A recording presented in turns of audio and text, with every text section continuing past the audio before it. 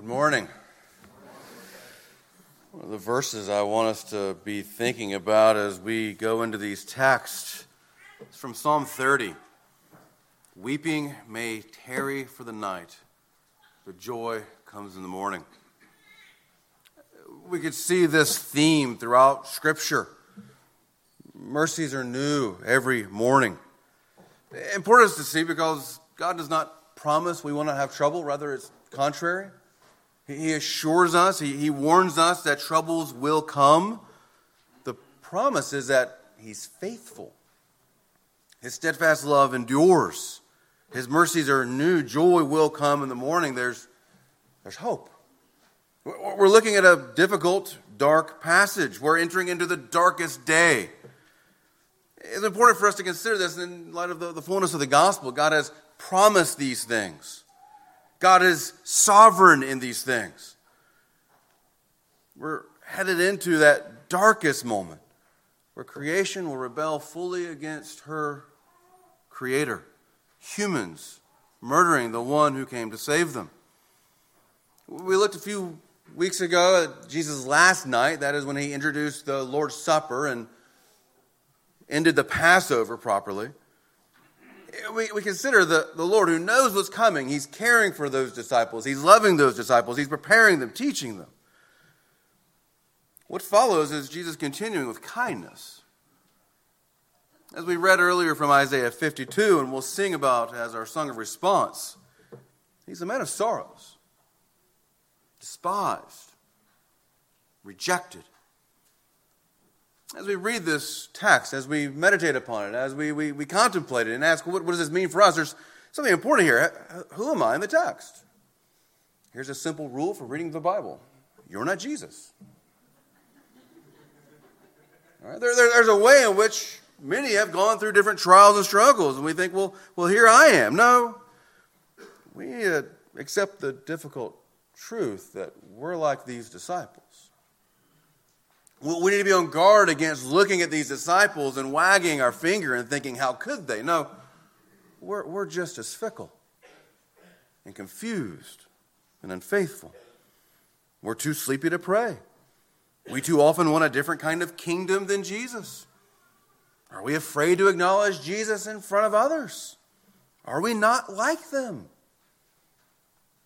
Oh, the message this morning. Christ came to save sinners like them. Christ came to save sinners like us. It's startling when we look at it and see that they're reflecting the same sin that we have in our heart. And see how actively Christ is moving into this darkness to save them and to save us.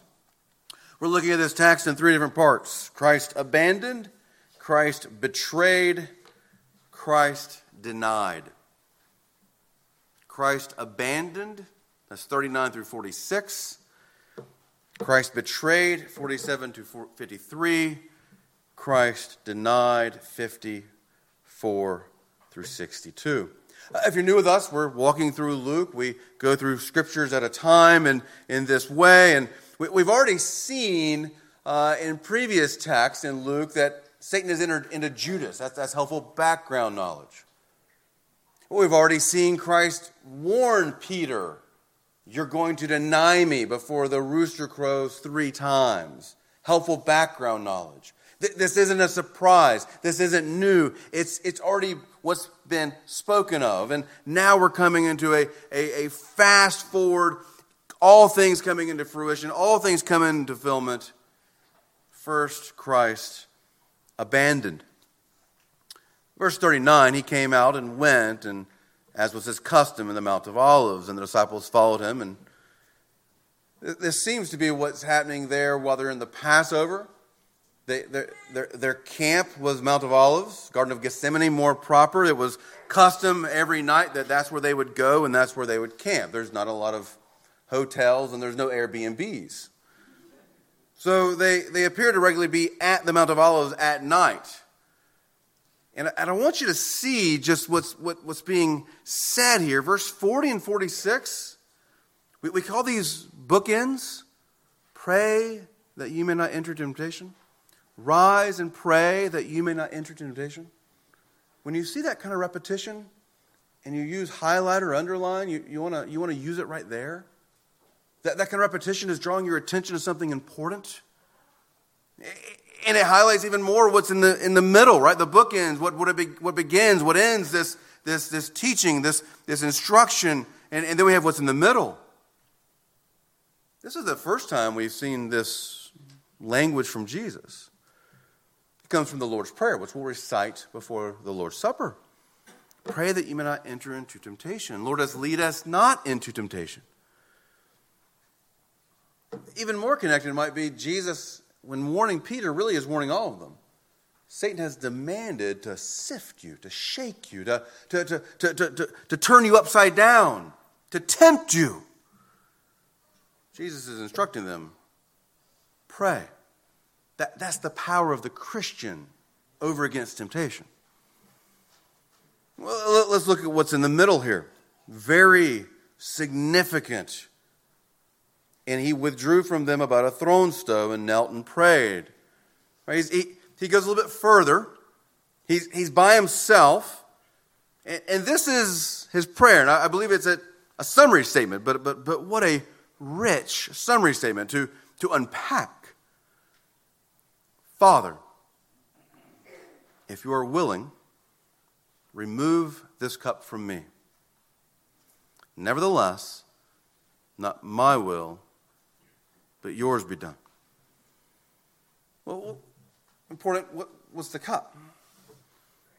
Throughout Scripture, the cup is a regular reference to the wrath of God against the sin of those who rebel against him. The cup is the wrath that will be poured out on all sin because God is just.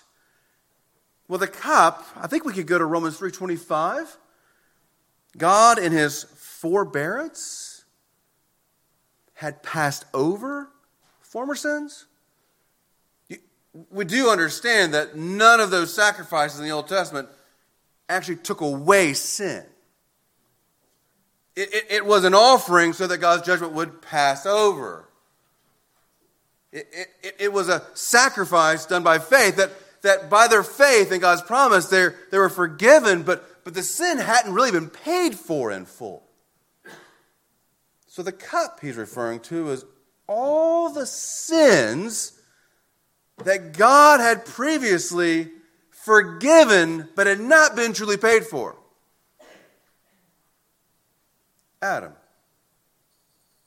Abraham, Isaac, Jacob, Judah, David, Solomon, so forth.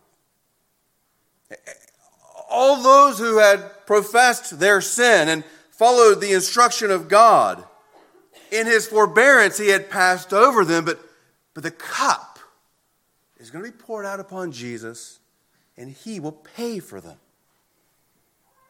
Not only is the cup referring to all the sins in the past, it's the sins we're reading about right here. The denial of Jesus. The sins of the disciples betraying him. Even if someone were to confess who nailed Jesus to the cross, the sins of man leading up to this day, for that great day. And then all the sins we have committed and will commit. All the sin God has chosen to forgive. That's the cup. The righteous judgment of God is what he's praying about. All right, so what is Jesus communicating with this request or speaking of a removal of the cup? Well, we're going to have to do a little theological heavy lifting. Let's do a little reminder. All right, in the way we think about the Godhead and we think about the Trinity in Jesus, we're going to introduce some, or hopefully reintroduce some language. The Trinity, God as Father, Son, Holy Spirit. We talk about one nature, three persons.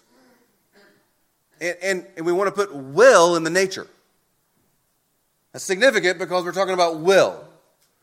Right? There's one God who has one will, one mission. All right? Three persons, Father, Son, Holy Spirit. We've got to confess that there's absolute, clear, defined distinction, but there's perfect unity in the Godhead. And then we talk about Jesus. Well, he's one person, two natures. Trinity, three persons, one nature. Jesus, one person, two natures. He is the second person of the Trinity, the Son, who always has been fully God, eternally fully God, and then added to himself full humanity. So how many wills does Jesus as one person have after the incarnation?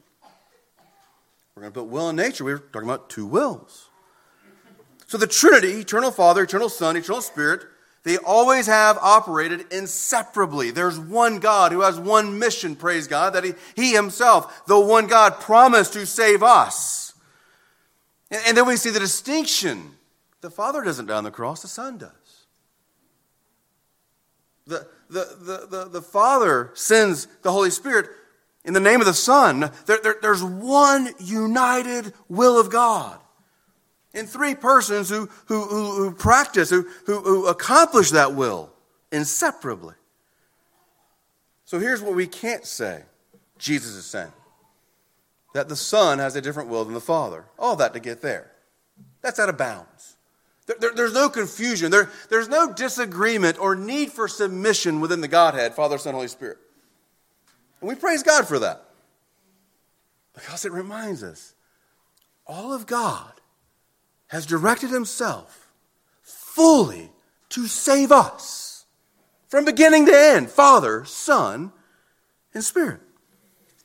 Okay, so what is Jesus praying here? And there's two options I'll give you, and y'all can, what a great lunch conversation to have. There's lunch provided.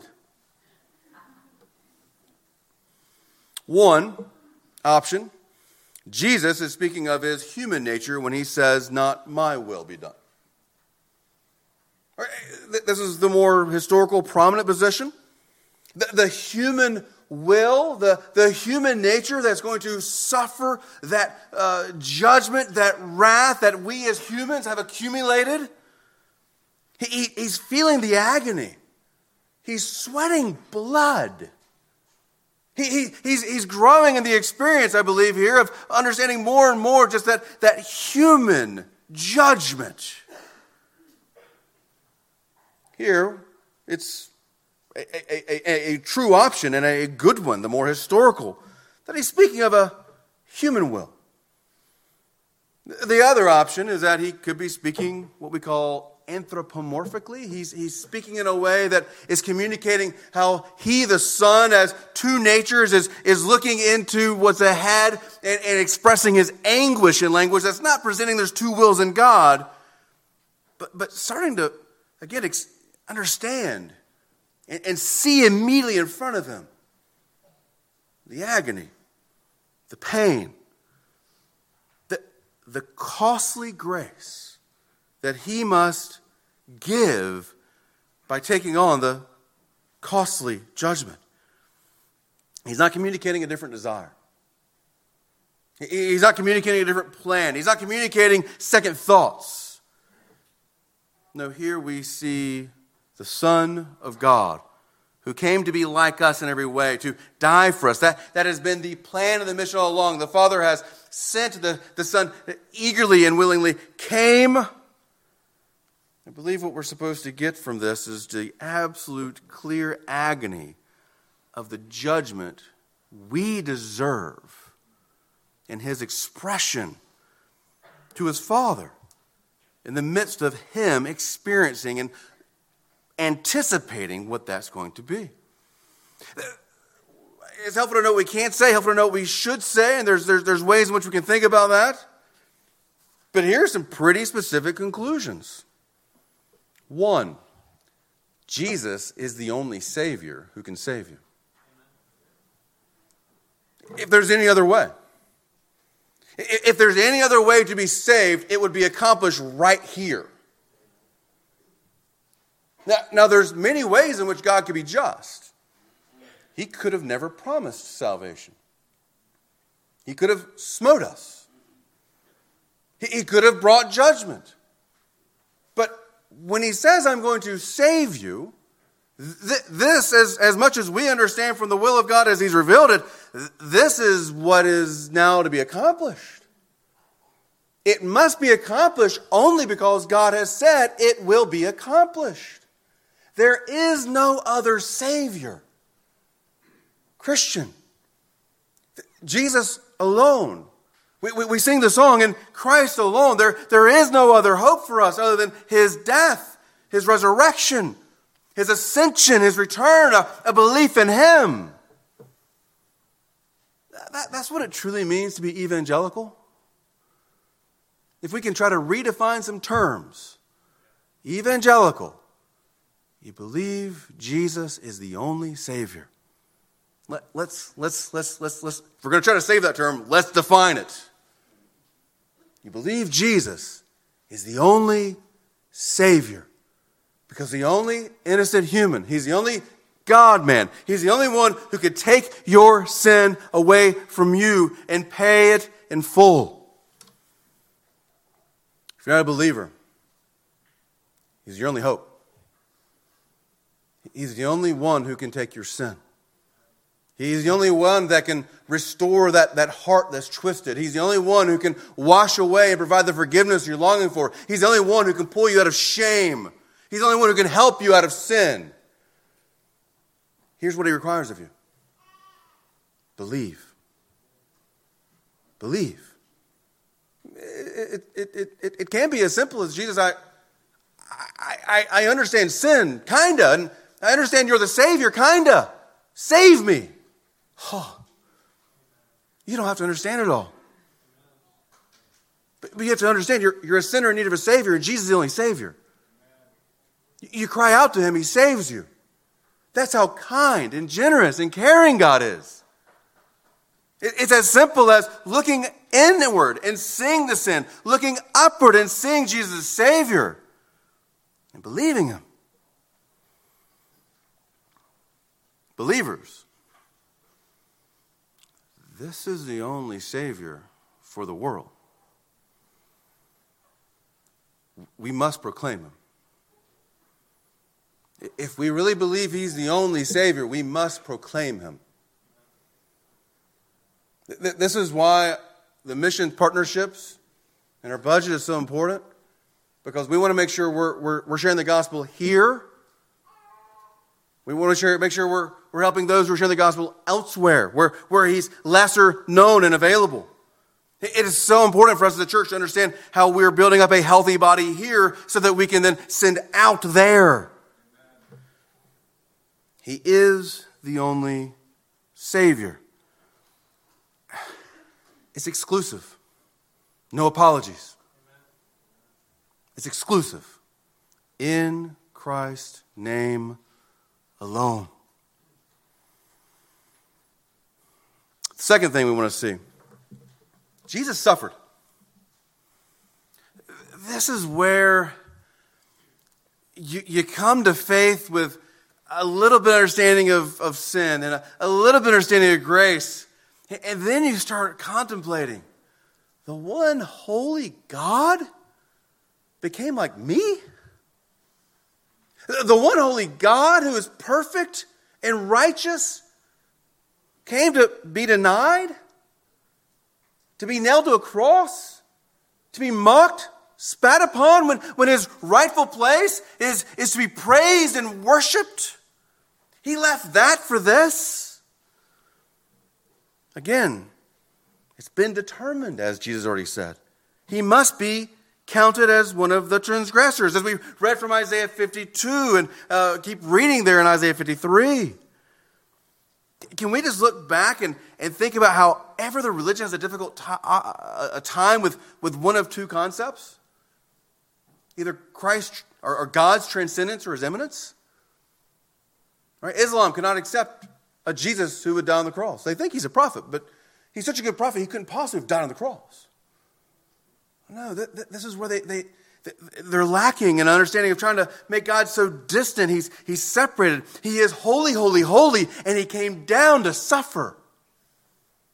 What a God who tells us who he is. He's the God who is so great and high to be exalted, and he's condescended to die for us. What great tension to hold. He's holy, great, awesome, and yet so near and loving. We do great damage when we want to exclude or reduce God down to either one of those and not hold them together. He came to truly suffer. He came to truly suffer. The third thing we need to see. He's the only way. He truly suffered. And third, he needed prayer and strength. Let's go back and read this entirety. 41, and he withdrew from about a stone's throw, knelt down and prayed. We see there a complete dependence, saying, Father, if you're willing, remove this cup from me. Nevertheless, not my will, but yours be done. And there appeared to him an angel from heaven, strengthening him. And being in agony, he prayed more earnestly. And his sweat became like great drops of blood falling down to the ground. If you want to know what prayer looks like, you look to our Savior. He taught us the Lord's Prayer, again, which we'll read. We could go to John 17 and see his, what we call the great high priestly prayer. And there we see he's held on and kept all who God has given to him, his Father has given to him, except for the son of perdition, as we're going to see in a moment. But here, Jesus, he's a man of prayer. Jesus is the most human, the perfect human. And as a human, he prays. It is not human to sin. That's something that we added to our own destruction. It is not natural for humans to sin, except after Adam sinned, now we're born in sin. But that's not how God designed us. God always designed us to pray. God always designed us to know him, to speak to him, to commune with him, to listen to him. It is human to pray. Jesus, the true human, the perfect human, without sin, he must go and pray. How much more do we as sinners who have a different will than God because of our sinfulness need to pray? He's a model for us. Sin is not part of our design. Prayer is. But now that sin is such a part of us, we remove prayer. What a model he is for us. And even this prayer, not my will, but yours be done. That's a model prayer for you. Jesus is not just a model, but he is a model. There's your model.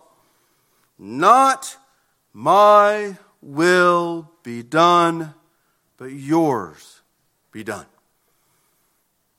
Prayer is your power. We want to go back to the powerful church of Acts. How were they described? They were devoted to the apostles' teaching and a fellowship, which was prayer and breaking bread together. It's required that we come together and we pray and we learn together. We have to learn how to pray. Not my will, but yours be done. Christian, do you dare pray this? At what part of your life are you afraid of what might happen if you prayed this? Because this is truly letting God be who he is as the good, sovereign King. We have a different will than the Son of God. Our will is twisted. It needs to be straightened. And if we were just to come to God and say, not my will be done, but your will be done, what do we think is going to happen? Well, God's word tells us what will happen. You'll be sanctified. You'll rejoice. You'll have joy, and abundant joy. That's God's will for your life. God tells us what his will is. To purify us, sanctify us, make us whole. But we want to keep holding on. Twice, Jesus says, pray that you may not be tempted. Seems important. Are we praying? Are we entering into this covenant relationship with the opportunity he gives us in prayer? Do we think things are too difficult that we might pray? Notice he rose from prayer. He came to the disciples and he found them sleeping for sorrow. When things get difficult, you take more time to pray. You don't pray less. Here's the Christian prayer. We come to submit to his will. We desire to deny ourselves. We desire to carry our cross. We desire to follow him. Not my will, but your will be done. I want to put this over against our culture's toxic self-love therapy. All you hear is you need to love yourself, and everyone else needs to embrace however you decide to love yourself. As sinners, by definition, whatever your self-love is, it is not helpful. It's destructive. Let me just walk through some self-loves. Drunkenness, pornography, cutting, overeating, undereating, gossip, slander. These are all ways in which we practice self-love. These are ways in which we think we're going to make ourselves feel better. They don't work. And as soon as you realize they don't work, you can cry out to Jesus. You can call upon him. And he helps you learn how to receive his love. How to love him, and then how to actually love yourself as he designed it. Not my will. Oh man, that just seems so terrifying to lose control. But he has not withheld his own son from you. What good thing do you think he's going to withhold from you? Not my will be done, but yours. He's the giver of every good and perfect gift. He's the one who keeps his promises. Oh, the more we know him, the more we robustly desire to pray that prayer. Our second section, betrayal. While he was still speaking, there came a crowd. And the man called Judas, that is Judas Iscariot, the one Satan has already entered into, the one who's already plotted, one of the 12 was leading them. That's already supposed to be somewhat confusing, even though we've already talked about it. We've already seen it in Luke. Judas, one of the 12, is leading this crowd. And he drew near to Jesus to kiss him. But Jesus said to him, Judas, would you betray the Son of Man with a kiss? And when those who were around him saw what would follow, they said, Lord, shall we strike with a sword? And one of them struck the servant of the high priest and cut off his right ear. But Jesus said, no more of this. And he touched his ear and healed him. Then Jesus said to the chief priests and the officers of the temple and elders who had come out against him, have you come out as against a robber with swords and clubs? When I was with you day after day in the temple, you did not lay hands on me, but this is your hour and the power of darkness.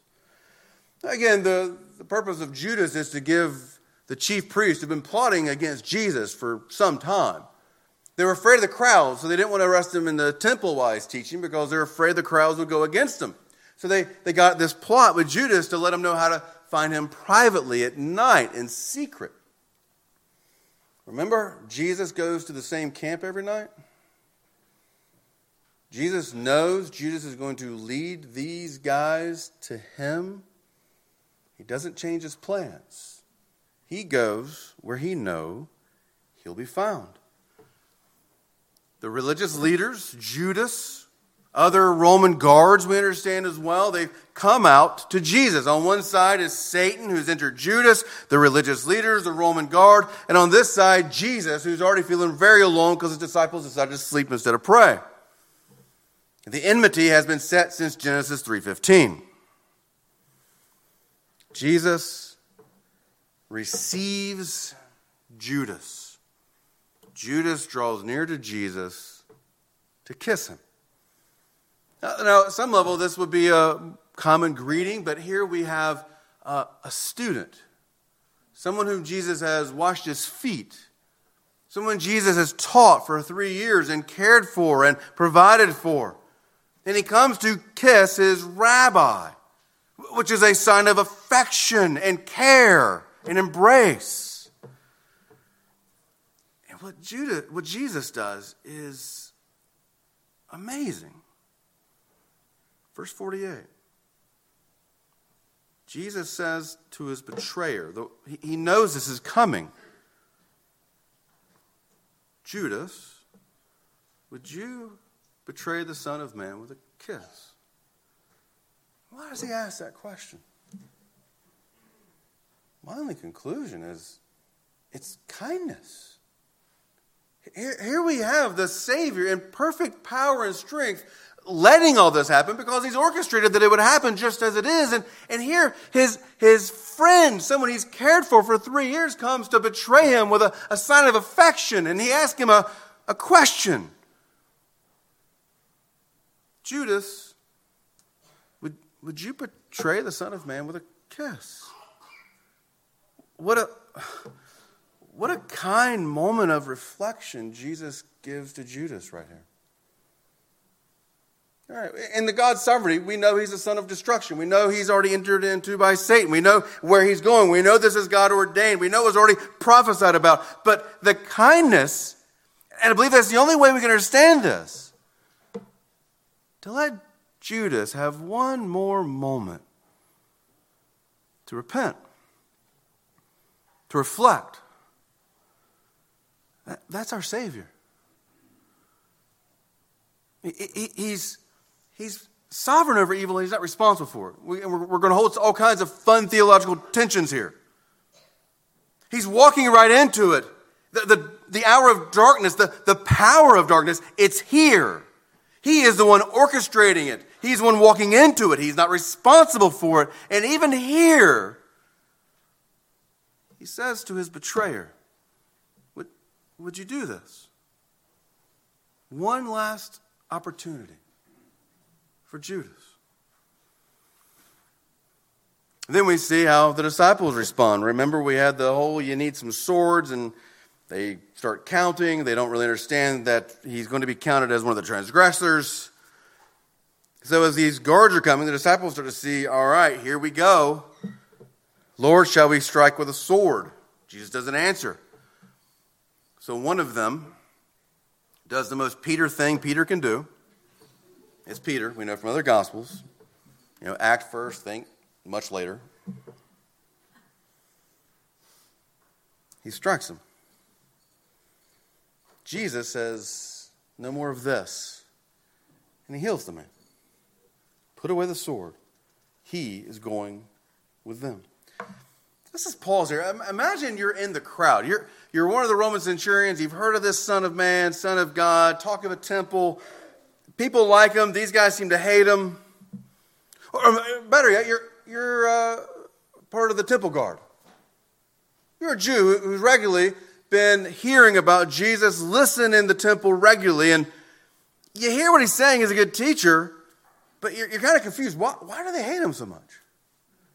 Or maybe you were there that day he flipped over the tables you set up for the guys who were selling things illegally. And you're a little, upset about that still. Okay? So you're confused and maybe just still upset or riled up by the chief priest. How do you start thinking differently when he tells his own men to put away the sword? We've come to take this guy with clubs, and he's asked a question, have you really come out this way to fight me? Okay, that's a little confusing. But then, he touches the guy's ear and heals it. All right, you're in the group that's trying to kill this guy. He said, don't hurt them, then uses power you don't understand to do the kindest thing possible to his enemies. I think it's probably time to put down your sword and walk away. Right? That's reasonable. I'm trying to be reasonable here. He's kind to his enemies. You're startled. He has power to heal. I'm terrified. But it's a moment here to reflect how twisted and hardened our hearts can be. They keep it up. Jesus then asked, why have you come out this way? The last statement is really terrifying that Jesus says. This is your hour, the power of darkness. Numerous times he's refused, my hour has not yet come. There's a way in which he realizes he'll be thrust into being the king who will be sacrificed early. He is perfectly sovereign as to when he's going to Jerusalem for that last time. Now the hour of darkness has come. The hour for him to rule as king in death over death. The hour of evil. There's a significant warning here. We see Jesus offering kindness to his disciples. We see Jesus offering kindness to Judas. We see Jesus healing one of the men who's coming to take him into jail and to falsely accuse him. We even see him warning the chief priest. Is this really what you're going to do? I think a passage that helps us understand what's happening is the end of Romans 10. God holds out his hands all day long to an obstinate and stiff-necked people. It's an opportunity to reflect upon how kind God is and how hardened we can be. How much we refuse him. He's powerful to save. He shows his power in his kindness and his grace. And yet, still we see these men refuse him. This is where I want to go back to what we talked about last week with the theologian of the cross. We too often want to see God in the way he blesses us here on this earth, but no, we see God perfectly in his justice and his mercy because Christ died on the cross. We see God most clearly in the midst of suffering, in the midst of repentance, in the midst of feeling sorrow, that we might feel his grace. The third section. He's abandoned, praying by himself, helping them learn how to pray, helping us learn how to pray. He's betrayed by one of his own, and then there's a great warning and even kindness shown. And then 54 through 62, he's denied. Then they seized him and led him away, bringing him into the high priest's house, and Peter was following at a distance. When they had kindled a fire in the middle of the courtyard and sat down together, Peter sat down among them. Then a servant girl, seeing him as he sat in the light and looking closely at him, said, the man also was with him. But he denied it, saying, woman, I do not know him. And a little later, someone else saw him and said, you also are one of them. Peter said, man, I am not. And after an interval of about an hour, still another insisted, saying, certainly this man also was with him, for he too was a Galilean. But Peter said, man, I do not know what you are talking about. Let's pause there and remember Peter's significant in the Gospels. The disciples have an ordering to them, and there seems to be three that's regularly with Jesus doing certain things that others aren't doing. And Peter is always in that group of three, and he's regularly speaking on behalf of the disciples, sometimes helpfully, sometimes unhelpfully. Remember back in Matthew 16, Jesus asked, who do you say that I am? And blessed by the Father to see who he is, he says, you are the Christ. And Jesus blesses that. Then we fast forward a little bit later, and Jesus warns them of what kind of Christ he's going to be. He's going to suffer for them. And Peter says, may it never be so. And what does Jesus then tell Peter? Get behind me, Satan. Peter's tempting him to think there's a way to do this that doesn't require suffering. Most recently, Jesus had warned Peter, Satan has demanded you to sift you. What did Peter do in response? Nah, not me, Jesus.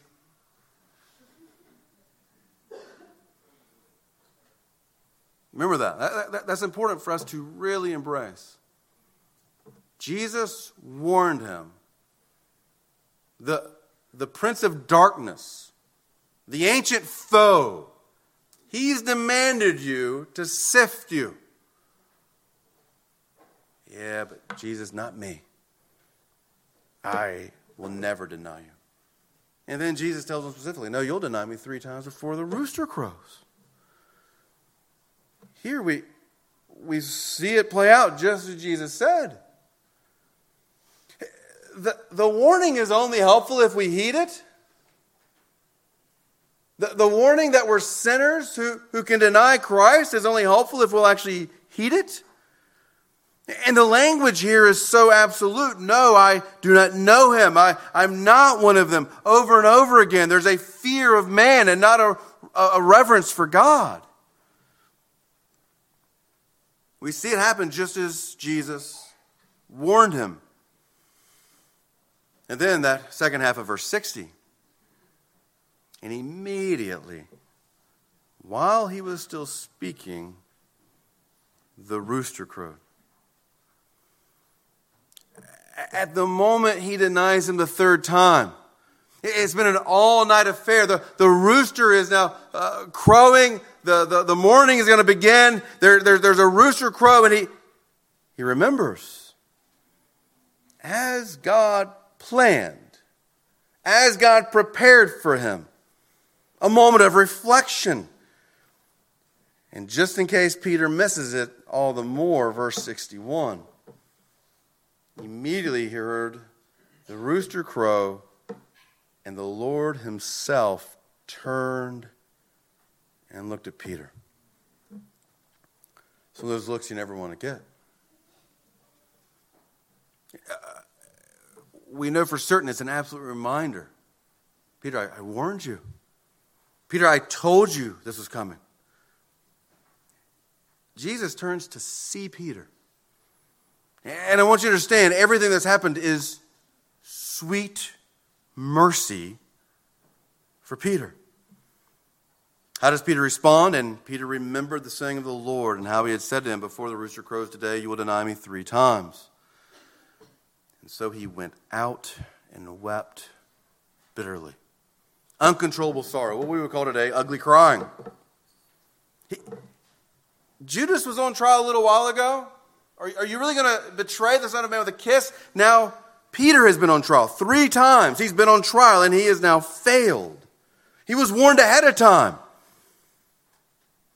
And now his only response is a sorrow. And I believe these are tears of penance, of healing. When Jesus is saying that Satan demands you, he says, when you fail, when you fall away, turn again. Repentance. Repentance is the remedy for this kind of failure. Repentance is the remedy for this kind of denial. And it's terrifying if we do not repent. This kind of sorrow can be a gift of God. God blesses us with real moments of absolute sorrow and despair so that we might turn away from sin and see him as the healer. Paul tells us in 2 Corinthians 7, there's a sorrow that does not lead to repentance, it leads to death. That's the sorrow of just self-pity. Here, I believe Peter, he's blessed to see how he failed so that Christ might then restore him when he turns again. 2 things to consider here. Have we actively denied Christ without realizing it? 3 times after being told this is how you're going to deny me, he does it without realizing until the 3rd time when the rooster crows and Jesus looks at him. It might be a good opportunity right now to think, I need to ask God, as he instructs in Psalm 19, show me my hidden sin because this is terrifying. I could be denying Christ without even realizing it. Am I actively denying Christ without even realizing it? Are there ways in which I need to look up and see your glory, look into your word and see your grace, and confess sin and come out of it? The second thing, we don't know exactly where Peter went at this second, but there's a sorrow that leads to just self-pity, that distances us from others, that does not want restoration. That is not what Jesus permits here. No, this is a sorrow that he will use to turn him again so that he would strengthen his brothers, as he said. God does not protect us from failures. No, he actually helps us come out of them so that we know his forgiveness and faithfulness. I kind of wonder, think about Peter a couple years later. He heard a rooster crow probably every day, didn't he? How many mornings do you think he woke up and heard the rooster crow and remembered this moment? Every morning, he heard the rooster crow. And I think he'd have to remember his lowest moment. And what an opportunity from God to remember his mercies in that moment. What an opportunity from God to not try to forget everything, but to know every morning, wrestle in his own conscience. I can't believe I denied my Savior. And I can't believe he brought me back. Praise God for reminders like this. Every morning, I believe Peter hears that rooster crow and he's restored as he has to remember and wrestle with. I failed miserably. I went into a darkness, and God's mercies were new then, and God's mercies are new every morning. We have to understand God does not want us. God is not going to use Peter because of his natural talent, his education, his ability to quick think on his feet. No, God used Peter because he turned back. That's what helps us grow up into Christ and be used by Christ. He repented. He turned back. Christian leadership is the ability to look and say, I follow me as I follow Christ, but you first have to come to Christ out of sin before you can say that, right? We come to Christ for asking for forgiveness. We come to Christ repenting. And then we can say, follow me as I follow Christ. Follow me as I repent of my sin. 3 final applications. We must first see our sin. We do not pray as we ought. Our hearts are full of this wickedness and hardness that we see portrayed in these men in the story. We do not have a right fear of God. We do not have a right respect for man. We come with repentance. And the second thing we see is we see the power of Christ to save us while we're sinners. Praise God, we can see that he came to save Peter, who denied him. He has planned this. He has promised this. He is going to overcome this darkness with his great light. He will go further into the darkness by dying on the cross, and then he will rise again to bring absolute hope. Thirdly, in the midst of darkness, you're not alone like Jesus. We don't look at this and say, wow, how can I relate to Jesus? No, you look at this and know he knows me. He can sympathize with me. He's suffered more than me, but in ways similar enough to you that he can come and bring about the balm that truly brings healing. Friends, we have to know how to meditate upon the gospel to go through the trials and difficulties of this life. The gospel is the balm, and here we know how Christ came down into the darkness, and he then brings joy in the morning. Oh, how the gospel is so helpful for us to know he relates and knows and sees us. And he came to suffer these things, to help us, to heal us, to save us. Let's pray. Father, we thank you that you are the one true great God. Father, we praise you, and your Son, and your Holy Spirit.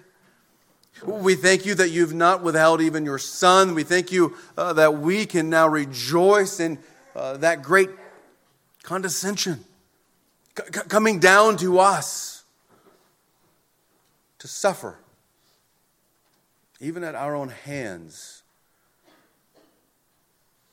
Lord, we thank you that we can trust you because you keep your word.